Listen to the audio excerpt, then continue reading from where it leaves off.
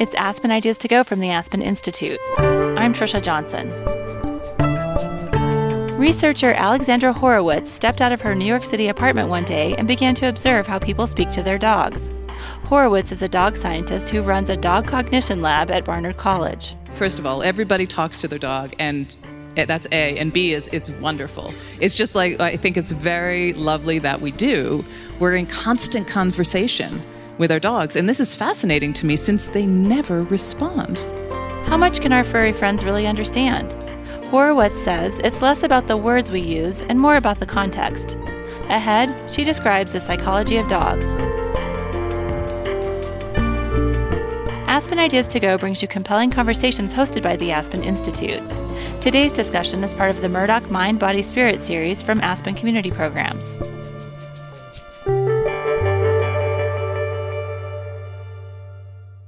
The relationship between dogs and their human owners is unique and complex. The way we speak to our dogs is perplexing and delightful, and our bond with them has emotional depth, perhaps even more so during the pandemic when many of us relied on their companionship. Horowitz says the story of humans and dogs is thousands of years old, but far from understood. She is one of a growing number of dog researchers who are working to get to the bottom of it. In an upbeat and lighthearted conversation, she speaks with Aspen Ideas Festival director Kitty Boone about the odd and surprising ways we live with dogs. Here's Boone.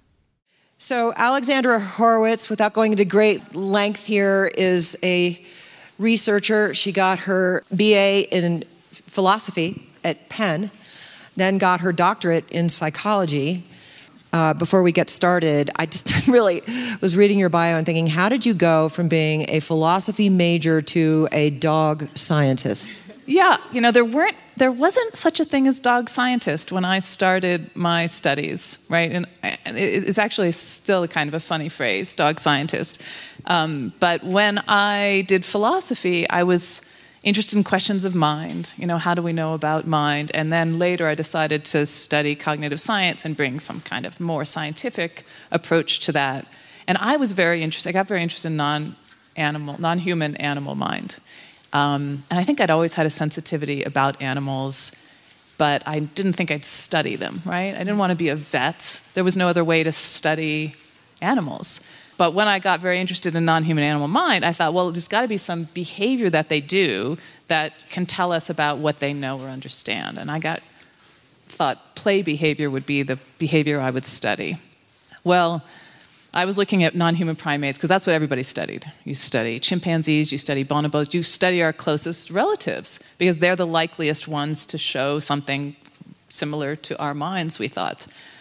Meanwhile, I was trying to find bonobos and chimpanzees who were playing, and they play, but not when you're watching often, and they're not always available. And meanwhile, I lived with a dog, Pumpernickel, and I was taking her out to the beach in San Diego, where I was in graduate school, several times a day, and she was playing.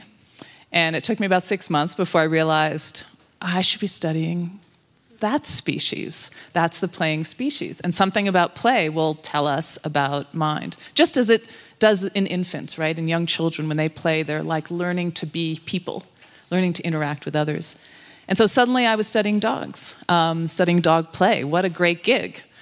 But when I finished my dissertation, I realized I was more interested in dogs, qua dogs, than I was in what was play telling us about their mind. I just wanted to know everything about dogs. And it was right when there were a few other people around the world, like Brian Hare, who was here last time, thinking about dog mind. And we all at once became dog scientists. And now there's actually a big field of dog cognitive science. I'm impressed. So now you can be an undergraduate major in cognitive science and study dogs.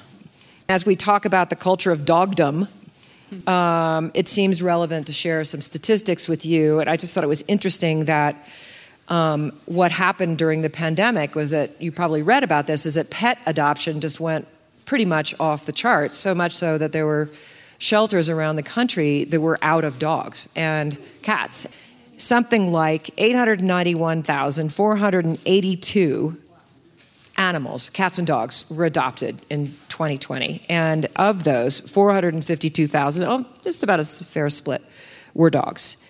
And the other interesting statistic that this person reported was that the number of foster dogs went off the charts to close to 55,000 families or people fostered animals in 2020. So it seems to me that there are a few reasons why somebody would have adopted a dog.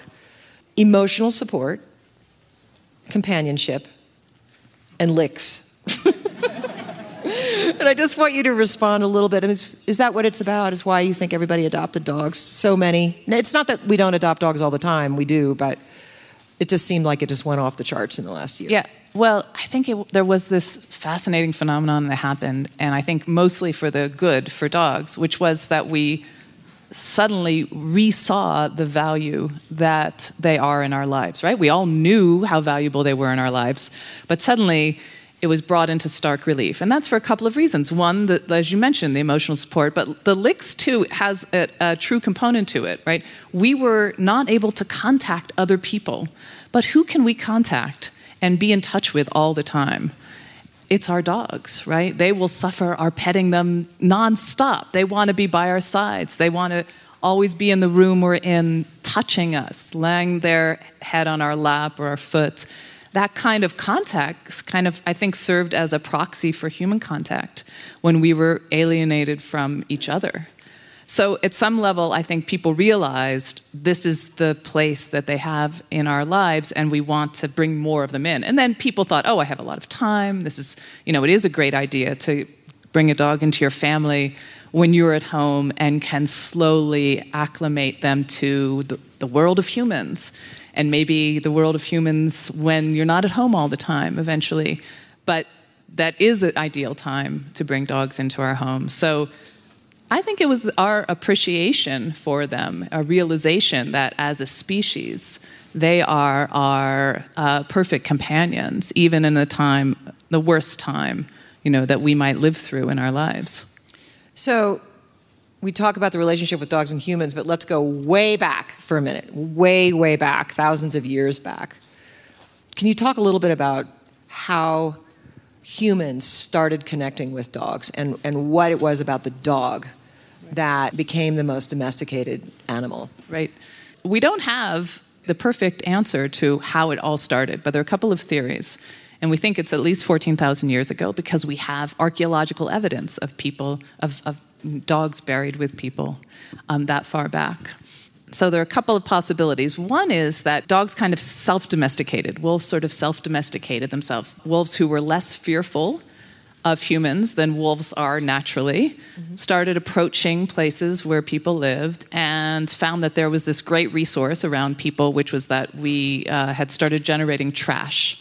It was a great food niche for them. They could eat that trash. Some of the puppies, the wolf pups, might have been taken in by people and raised, and sometimes even eaten at the time, but maybe raised to adulthood. And then slowly we started breeding them. That's one possibility. Another possibility is that from the get-go, humans intentionally selected this species, some wolves who were, again, slightly less fearful than other wolves, and started specifically breeding them to be companions, but to be guards and hunting companions more than anything.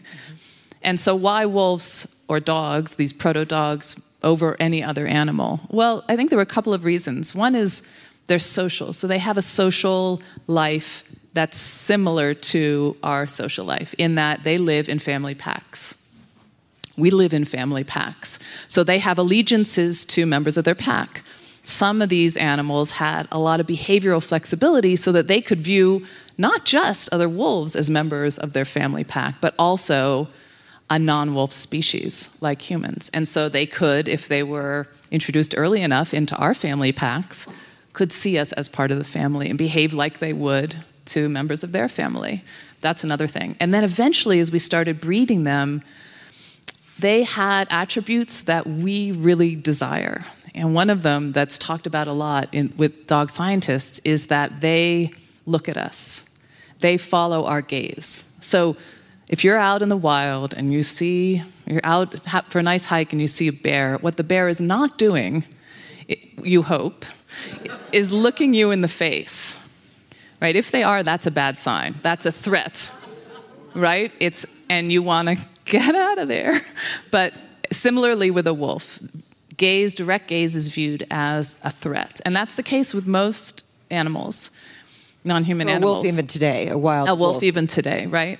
But not with us, right? I mean, I wouldn't stare at somebody I don't know, but making eye contact is the predicate for understanding. It's how we communicate with each other.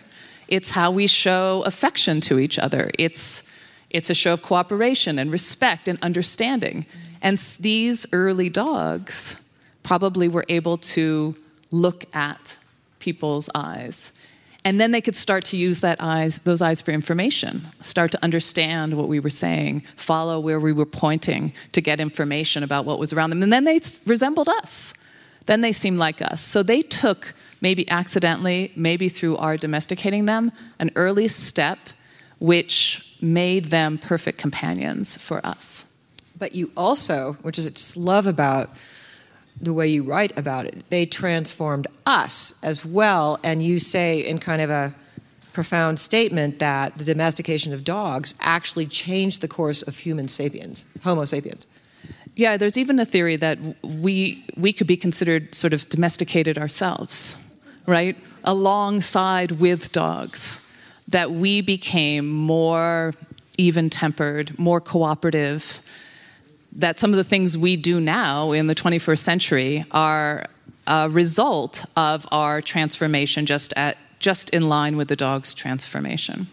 What did that domestication do to us? Did it make us more simpatico? I mean, how do you think how did it change us? I mean, clearly they became helps in hunting, so maybe it moved us along the food chain a little bit. I know what dogs do to me. I'm just curious about, 10,000 years ago, how we evolved slightly differently because of dogs. My colleague Brian Hare talks about dogs as the friendly species and humans as successful also because we are fundamentally friendly. So he takes a real non-Machiavellian approach to saying that the reason we've succeeded is because of our cooperativeness.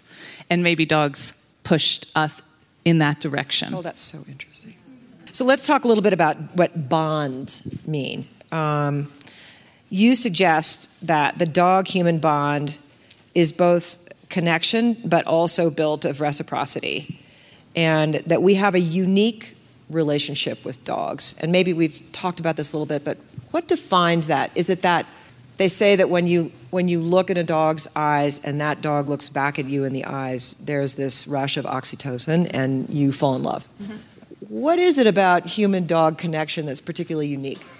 They do seem to have hijacked this system which works for humans, where when you have an infant, infants who are very needy and really dependent and require adult help. And really cute. And very cute, but require our help to survive, that just by looking at an infant, we get a rush of oxytocin, which kind of creates a bond, a parent-child bond. And dogs seems to have hijacked that system, so that similarly, when we look at dogs or when we touch dogs or pet them, we get that rush of oxytocin. So that's maybe the neurological foundation of the bond. But I think the bond is the feeling of mutual understanding and cooperativeness and affection, right? I think that's the core of the bond, that we see our better selves in dogs. And we want to be affiliated with them, and they suffer affiliation with us. and we both wind up with this attachment and affection for each other. And different kinds of people have different kinds of attachments to different kinds of dogs. Yeah. I already mentioned I'm a Labrador person. I am sure there are a million breeds of dogs represented by people in this room. Are different kinds of dog breeds different in the way they attach to humans? Well, it's certainly the case that dogs are our mirror in some respect, right? And some people, there have been these lovely studies, a little off your question, but that people look like their dogs, I was just going to say, yeah. I totally believe it. Really, you might have a sense of this, but it actually bears out when subjects are asked to match photos of people, and across cultures, match photos of people with their dogs. They can do it at rates greater than chance. And it's not because, the long, blonde-haired woman and the Afghan hound, right? It's not that. It's like the noble bearing of a dog and the very regal man, or the... Sit up straight. Right. I was trying to make myself more regal. Or a goofy-looking, retriever, golden retriever, and a kind of goofy-looking guy. It's these sort of sensibility issues. So we seem to either pick dogs who we feel like represent us in some ways, or... Here's my theory, is we make ourselves more like our dogs over time, a little bit. So there is that matching between people and different breeds or mixed breeds. And we even match dogs in our personalities and our temperaments. So people who are more rank higher on neuroticism, for instance, tend to have more neurotic dogs. Okay. Okay, that is so... Okay, can we just talk about that for a second? I mean... Is it assumed that if you see a dog that you think is neurotic, that maybe the owner is all of a sudden has some characteristic that you never knew about that person before? Well, I mean, it's a correlation. Yes, I'm not saying anything about the causal error though there, but yes, right. Agreeable people who rank high in agreeableness have agreeable dogs and so forth. So yeah, there is some ways in which our dogs reflect us. One of the things that people say to me frequently, and of course it's flattering no end, is your dogs are so happy. I don't know if dogs really smile, but are some dogs just naturally happy dogs versus other dogs that are more serious? I mean, Yeah, sure. They're definitely more serious-minded dogs, although I don't know that. And there are dogs who are depressed dogs, right? I mean, they're dogs who can get into a state of depression. But there are dogs who are naturally more easygoing. And dogs who, I would use, instead of happy, I would probably use easygoing or intent, right? Very keen, working dogs who have the one thing they need to do and they drive to do it. And they don't look happy, per se, unless they're doing that activity. And then they're very happy, right? And dogs who are more easygoing seem to have that temperament no matter what they're doing. What was the book that I read about the woman whose dog was a German Shepherd breed who could find a body? Right, a cadaver dog. And the interesting thing about getting into that story was how that dog got that job, because the dog seemed seemed a little bit neurotic. And the trainer was like, would you give your dog a job? Like, this dog needs a job. Anyway, it's just interesting to see. And Australian Shepherds, there's one in our neighborhood, a little puppy, who just herds all of the dogs in the neighborhood, just instinct. Yes. It's so interesting to see how they behave. Well, this is what I think is so fascinating about how we live with dogs now, is that, many of them have been bred for quite a long time to do a specific job, jobs that we're not asking them to do anymore.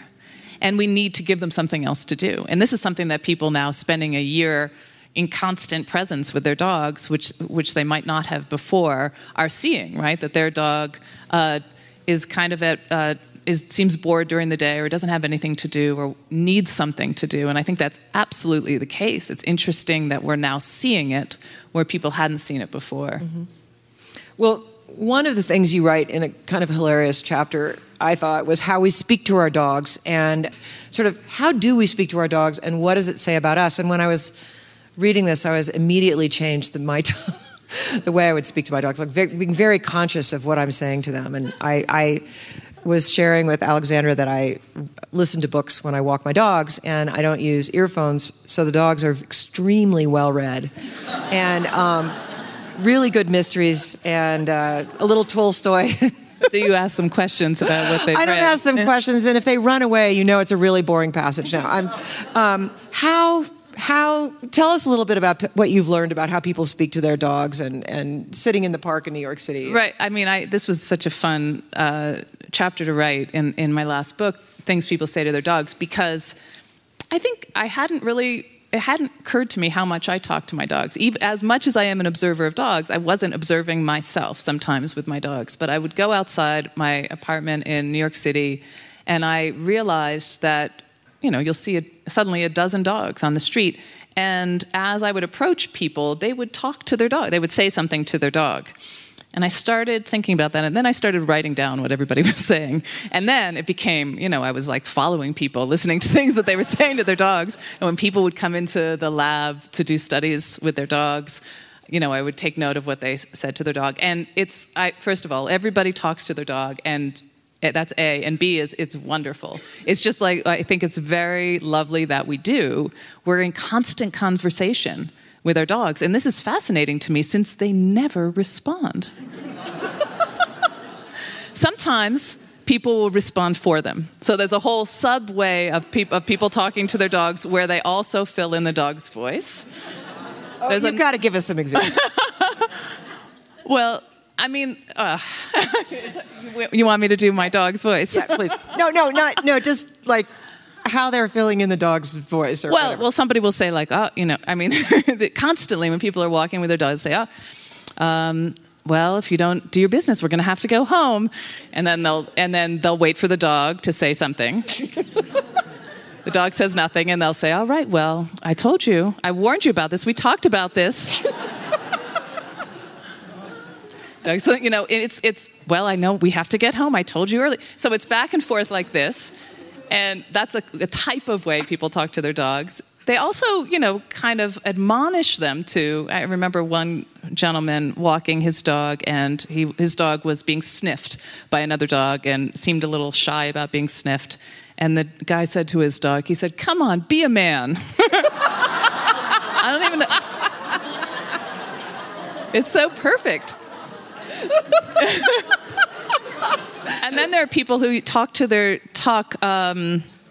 dogs as proxy for talking to somebody else. So if there was a disagreement that you and I were having, Kitty, and your dog Trout was here, I might say, well, Trout, Kitty isn't being very friendly now, is she?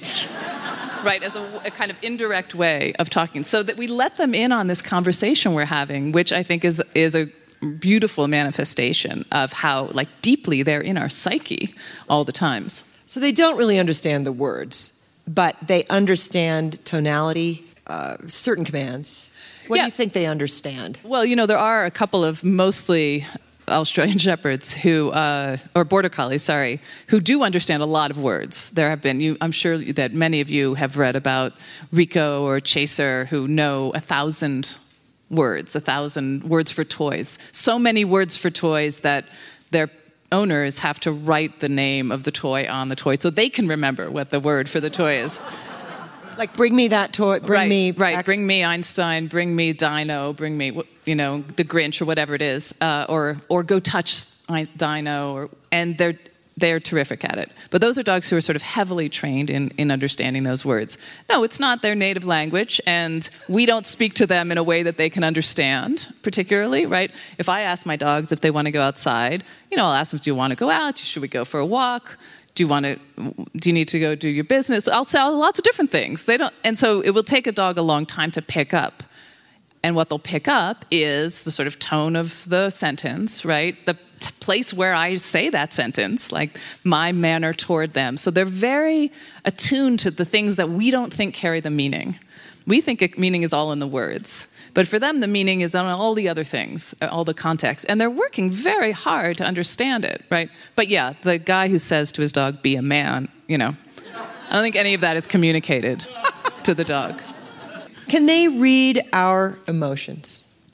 Yeah, they're very good. They're very sensitive to changes in our emotional state. And there has been interesting research. A lot of people might assent that if you're upset, say you're crying, you're sad, that often a dog will come and provide comfort. And it's not obvious that the dog knows that you're sad and that approach will make you feel better. But in fact, the dog does notice that something's different about you. You're doing something different. You probably are giving off a smell that is different than usual, and they're concerned about it. And they go, and then their proximity brings you comfort. So they are sensitive to that.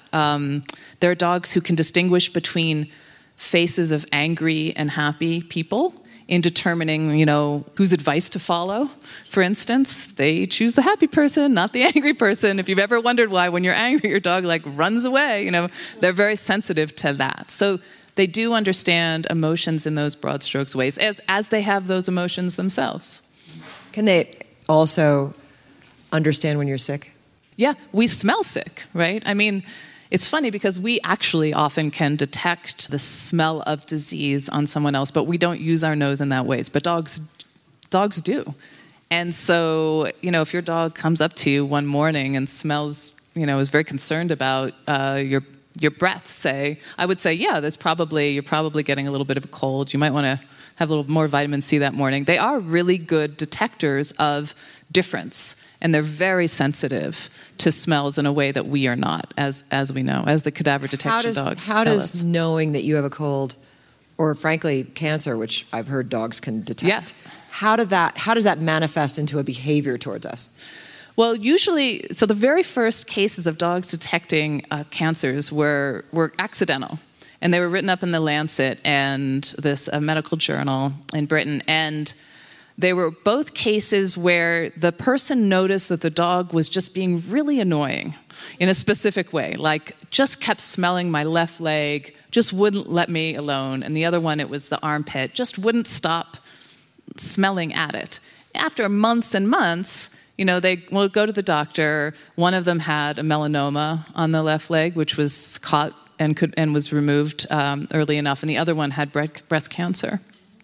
So the dog had just showed persistent interest in the area that smelled different. Now, I'm not saying that you should all look for your dogs to be cancer detection dogs, but the dogs who are being trained to do that, they have very specific alerts. So they'll be asked to sit next to the odor of disease-carrying cells, for instance, and they're really good at it. I mean, that they can do it naturally. They only need to be trained to be motivated, basically, right? To be interested in constantly doing this. And we have to be trained to listen to them, because we're mostly, if a dog was sniffing my knee a lot one day, I'm not going to think anything of it. But if we knew that they're trying to communicate with us about this, then we would realize that that's something I should attend to. So interesting. Okay, you also spend in your book a really wonderful chapter on names for dogs. And so I thought we should talk a little bit about what's in a name. And I, already shared the silly name of my wannabe son's thought that someday he would be a fly fisherman. So, I have a dog named Trout. The problem is that he is the best swimmer, and he would swim in a puddle if you asked him to. He is the most appropriately named dog I can imagine. But there is a lot of funny things about names, and you talk so beautifully about names, and they're just hilarious. I love thinking about what we name our dogs because, well, first of all, it's a time of great pleasure, choosing a name for a dog. But it shows something about us as a society, how we've treated dogs over the last hundreds of years, right? Dogs used to all be the kind of Rex, Spot type of names. Now, most dogs, maybe not Trout, but you have a Jack as well, right? Jack. Have human names. And not only do they have human names, but often I'm finding that dogs are named after an important relative, right? I've heard about a lot of dogs who are named after a deceased grandparent, just as you might name a child after someone revered in your family. Now the dogs are getting that name. And I think this is just ever more indication of how deeply they've worked their way into our family. That wasn't the case 50 years ago, right? It was still the case that there were more Blackies, this type of name, right? Now it's Charlie, Daisy, right? The top 10 dog names are all but one, I think, are human names. So I find that to be, and I've really enjoyed, and maybe Trout lived up to his name, right? Because as we sometimes imagine that children will live into their names, and often asked to give advice on what you should name a dog, right? As though it would predestine them to some great future. I just say, it has to be something you're willing to say a lot. That's the science of it. So you do have a new dog named Quiddity, which I think you need to explain a little bit, because that is not a name on the top 10. No. We have a Finnegan, which is a popular... Are there any Finnegan owners here? There sometimes is. And an Upton.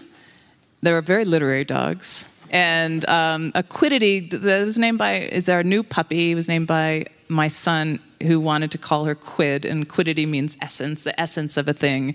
And she surely is the essence of a puppy. So we thought that was a perfect name for her. And it's not a human name, so I'm bucking my own trend. She responds to all the other dogs' names too, so that's okay. Lots of syllables. I always thought that you should name a dog one syllable. Thus, Jack. But, yeah, and Trout. But I don't like to say Trout, actually, too often. My favorite people's names are ones who have the very long sort of official name, right, in addition to the nickname, right? So their name might be Pickles, but his name is actually, Mr. Esteemed Pickles of the Buckingham Pickles the Third, right? And they'll bring out that long name at very serious occasions. Just in the house, they call him Pickles. So there's no really advice you can give this crowd about how to think about just name. something some people will say you want something that's distinct from the other words you're going to say, right? It's going to begin that language that you use that you want the dog to understand. You're going to put the name at the front of it. So you want it to be in some way distinct. But I think it just should be something that's meaningful to you, that lets them be part of your family, just as you would name another member of your family. Mm-hmm. Does my dog love me? I mean, how do we know that dogs... There's no question that we all love our dogs. I'm sure of that. That's why we're all here. But do they really love us back? Like, what does that look like and feel like for them? Right. Well, what's interesting is that until very recently, scientists would be loath to say that dogs love. Why is that? That's because we think that any kind of emotive word must be anthropomorphizing. And I do think it's important not to over-anthropomorphize. In other words, not to assume that dogs just are having the exact same experience as we are. But if you look at dogs' behavior, there's no other way to describe most of their behavior towards us than affection or love, right? I mean, the looking for you when you're missing, the huge, excited, enthusiastic greetings when you return, the wanting to be near you, the feeling distress at being separated from you, kissing around the face, responsiveness to you, all of those things are kind of evidence of love. What does it feel like? My guess is it feels very much like what it feels like for us, minus some of the intellectualizing that we do about our love relationships. You've all seen those incredible make-you-cry videos of the parent coming home from Iraq and the dog just going bananas and hasn't seen that person for a year, which makes me ask about memory and sort of these remarkable stories of dogs traveling 200 miles or 2,000 miles to get home. I mean, it's really fascinating behavior, but what's built into that dog's instinct? We still don't really have a way of proving that a dog has an autobiographical memory, but all meaning they sort of sit around and think about their life the way we think about our life, right? I mean, they have the time. Are they ruminating on that trip they took to the dog store? But we know they remember. They remember people. They remember places. They remember routes. They remember components of things that have happened that we might not have been aware of, right? Mm-hmm. One of the things I love about sometimes those videos where somebody's returning home, especially someone who's been in the military, so they've gone quite a long time, is that sometimes you see this kind of feature of the dog-human relationship, which we don't think a lot about. Sometimes they're not recognized right away. The person gets out of the car and the dog barks, right? Isn't sure. It's just a person getting out of the car, maybe in a uniform.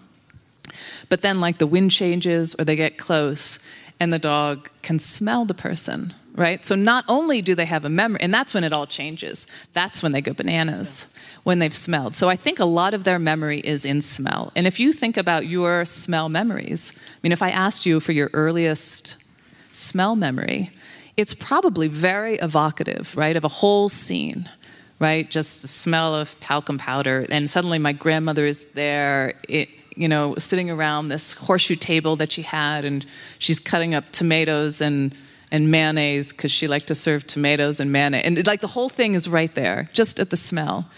And my guess is that for dogs, smells are similarly evocative, but of everything, not just in these punctuated ways that we have a couple of distant smell memories, but that their memory is made up mostly of smell memories. Oh, that's so interesting.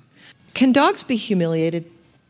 Yeah, we were talking about this before because dog costumes. Because that came up.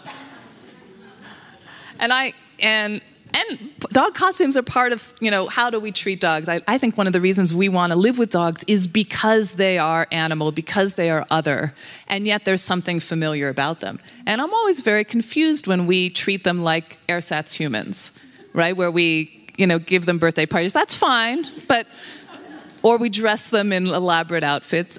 Okay, but sometimes, you do see in the dogs this real reluctance. And I think there is a level of humiliation in being put in costumes and forced to being trotted out, this uncomfortable costume they can't control. It's pressing down on their body. They're a dachshund who's now a hot dog. Right? That I think it is. It's interesting to me because people who do that love their dogs. I have, but no question about it. But it's not necessarily respecting the dog's point of view. Okay, we've got to talk about the leash. I was either your book or another where the author talks about the sense of smell, and maybe it's you, right? Is it in your book? Is it this one? Yeah. Where by virtue of putting dogs on leashes, one of the reasons they use smell so much, 200 million sensors in their nose or whatever it is in their nose, and we have something like 200,000. I mean, it's like the difference in a dog's ability to smell is so much more pronounced than it is in humans. And one of the things that could be happening by virtue of putting a dog on a leash and pulling them away from smelling because you're in a hurry or whatever it is that they're losing that power of smell. So that's one thing that struck me when you wrote about that. But can you talk to us a little bit else about behavior on leashes and the role of the leash and when to leash, when not to leash, your views of the leash? Probably 100 years ago, people started selling a lot of leashes, and dogs were now more integrated into urban communities, coming into houses more, not living as much outside. And it became natural that the way we controlled a dog is with a leash. But I'm with Mary Oliver, one of her poems, she talks about the pleasure of watching dogs play off-leash. That's one of my great visceral pleasures. I just feel happy watching dogs play together off-leash. Leashed dog is part of our current contemporary culture, but there are problems with it. When we put a leash on a dog, we're restricting what they can naturally do. We're potentially restricting their ability to smell, in other words, to see the world, because we're not interested in their smelling the thing. We're not that interested in the smells that they discover. We might be limiting their ability to socially interact normally with other dogs, because dogs can behave a little more reactive or aggressively on leash. We instinctively try to keep them away from other dogs as a result, and then they don't get to interact with another dog and just have that normal social interaction that they would. So it's not something which is going away anytime soon, although, we'll say there are other cultures where leashes are very uncommon, and it still works, right? The way we have chosen is the leash, so I just want us to be conscious of the fact that by putting a dog on the leash, we're circumscribing what they can do, and we're changing their behavior. There's a lot of energy that travels down the leash.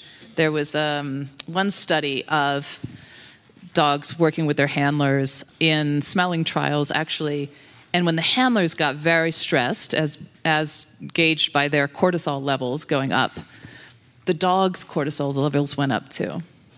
It's as though it literally travels down the leash. When we're unhappy, they're unhappy.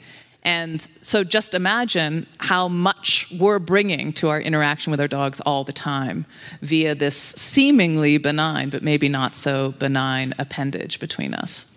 You have a lab. It's not really, there's no pun intended, although she says a part lab, but she has a laboratory. But it's not really in a kind of a room that your laboratory is the world, really, it sounds like to me. You study dogs.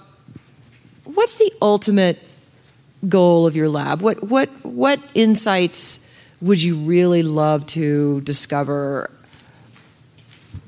in your lab? Well, What's I guess the goal? ideally, what I would discover through doing simple experiments, through watching dogs interact with each other in their natural environment, interact with people, is what it's like to be a dog. What is it experientially? What does it feel like from the dog's point of view? That would be the ideal, that I would be able to appreciate their perspective completely, right? So not just say, how smart are they? Do they understand what I'm saying? But what's their perception of this room?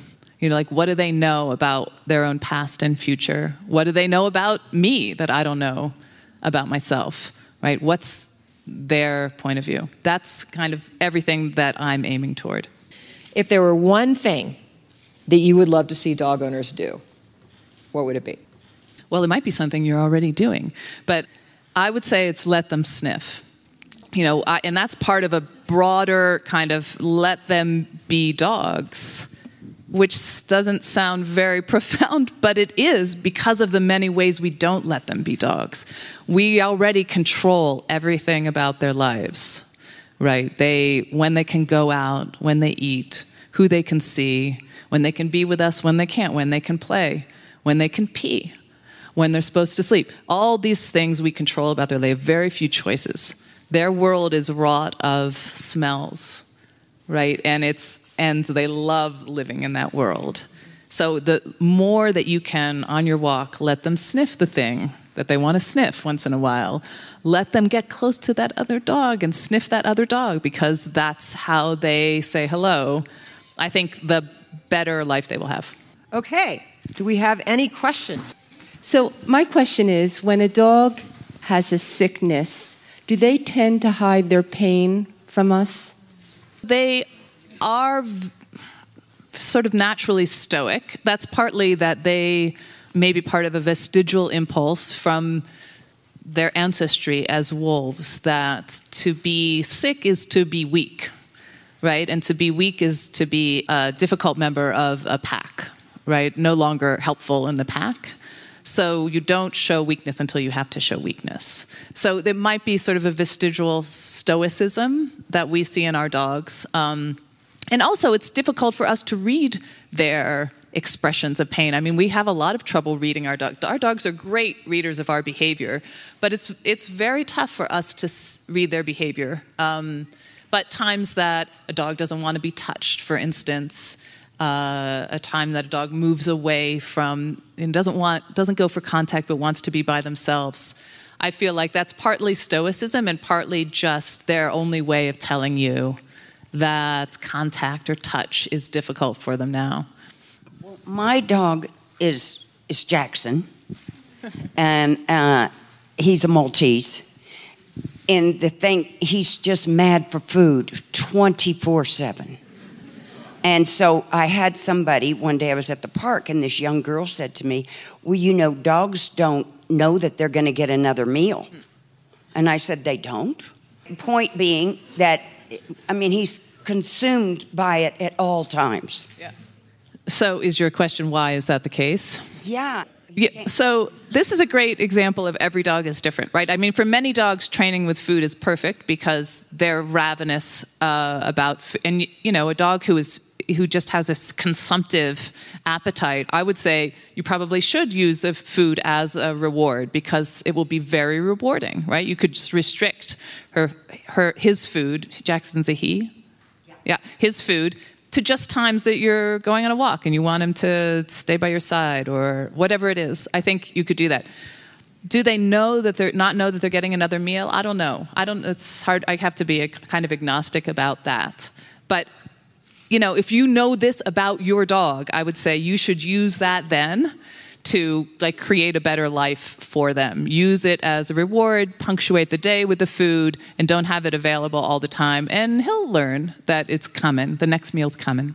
So with regard to letting dogs be dogs, barking, sometimes in our culture we feel like, don't bark so much. Right. And the second one was leash. Yeah.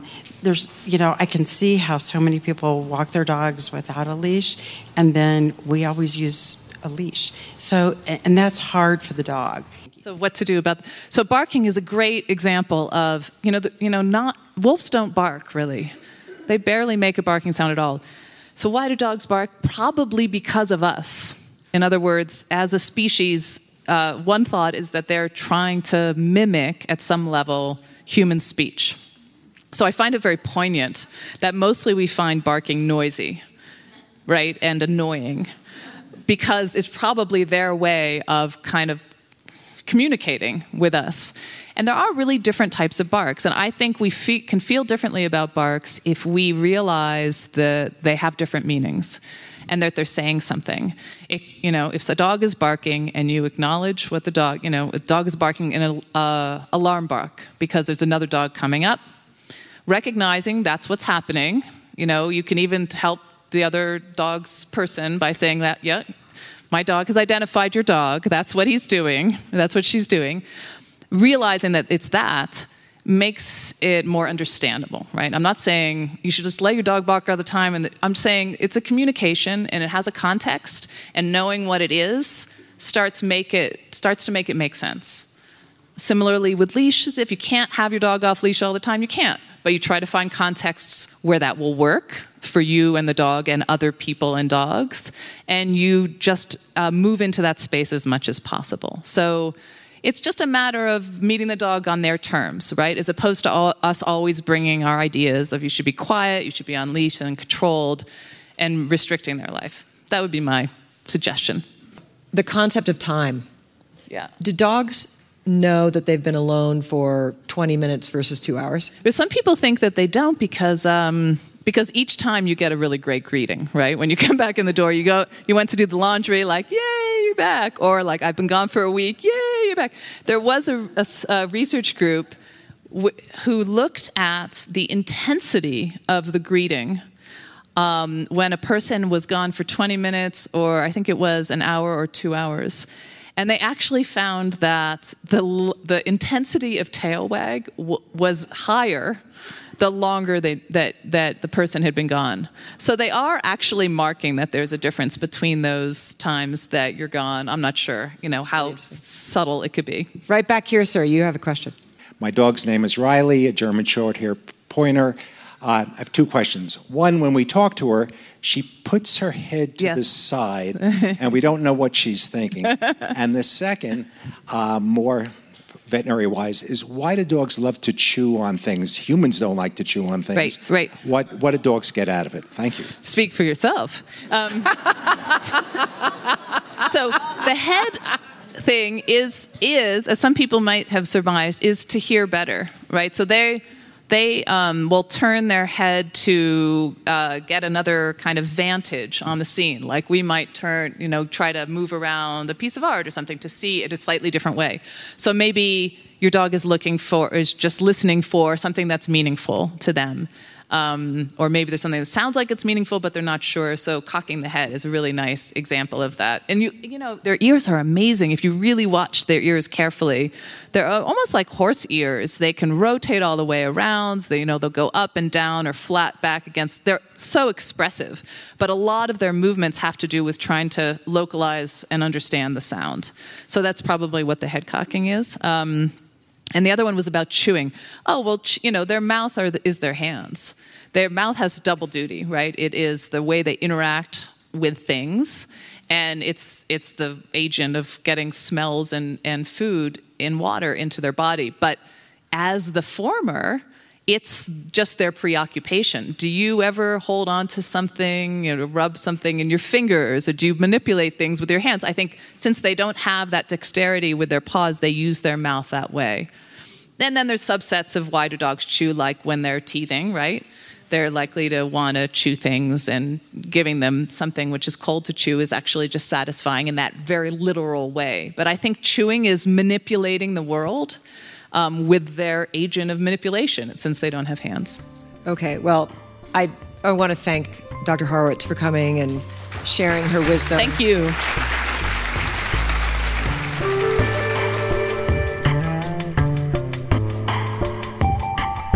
Alexandra Horowitz is the author of Our Dogs, Ourselves. She teaches psychology at Barnard College of Columbia University and runs the school's Horowitz Dog Cognition Lab. Kitty Boone is Vice President of Public Programs at the Aspen Institute and Executive Director of the Aspen Ideas Festival. Their conversation was held in Aspen, Colorado as part of the Murdoch Mind, Body, Spirit series held by Aspen Community Programs. Make sure to subscribe to Aspen Ideas to Go wherever you're listening. Follow Aspen Ideas year-round on social media at Aspen Ideas. Today's conversation was designed by the Aspen Community Programs team, Zoe Brown, Katie Carlson, Crystal Logan, and Jillian Scott. Our music is by Wonderly.